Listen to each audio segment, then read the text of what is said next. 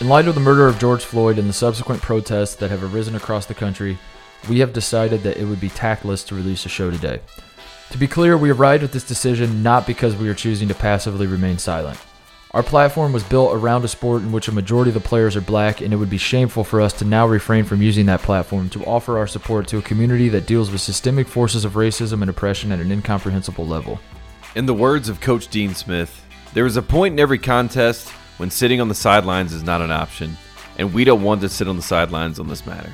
Rather, we want to engage by actively stepping back and listening, because it feels like for 400 years black people have been desperate to be listened to, yet these efforts have been met with attempts to silence, with yeah but diversions, or misguided attempts to help matters that regrettably take the form of white people discussing amongst themselves what they believe is best for the black community.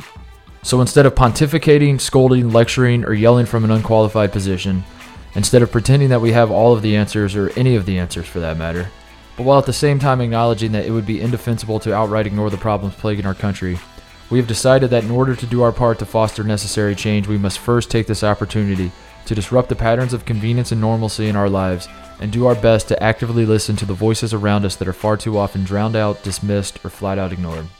We encourage our audience to do the same.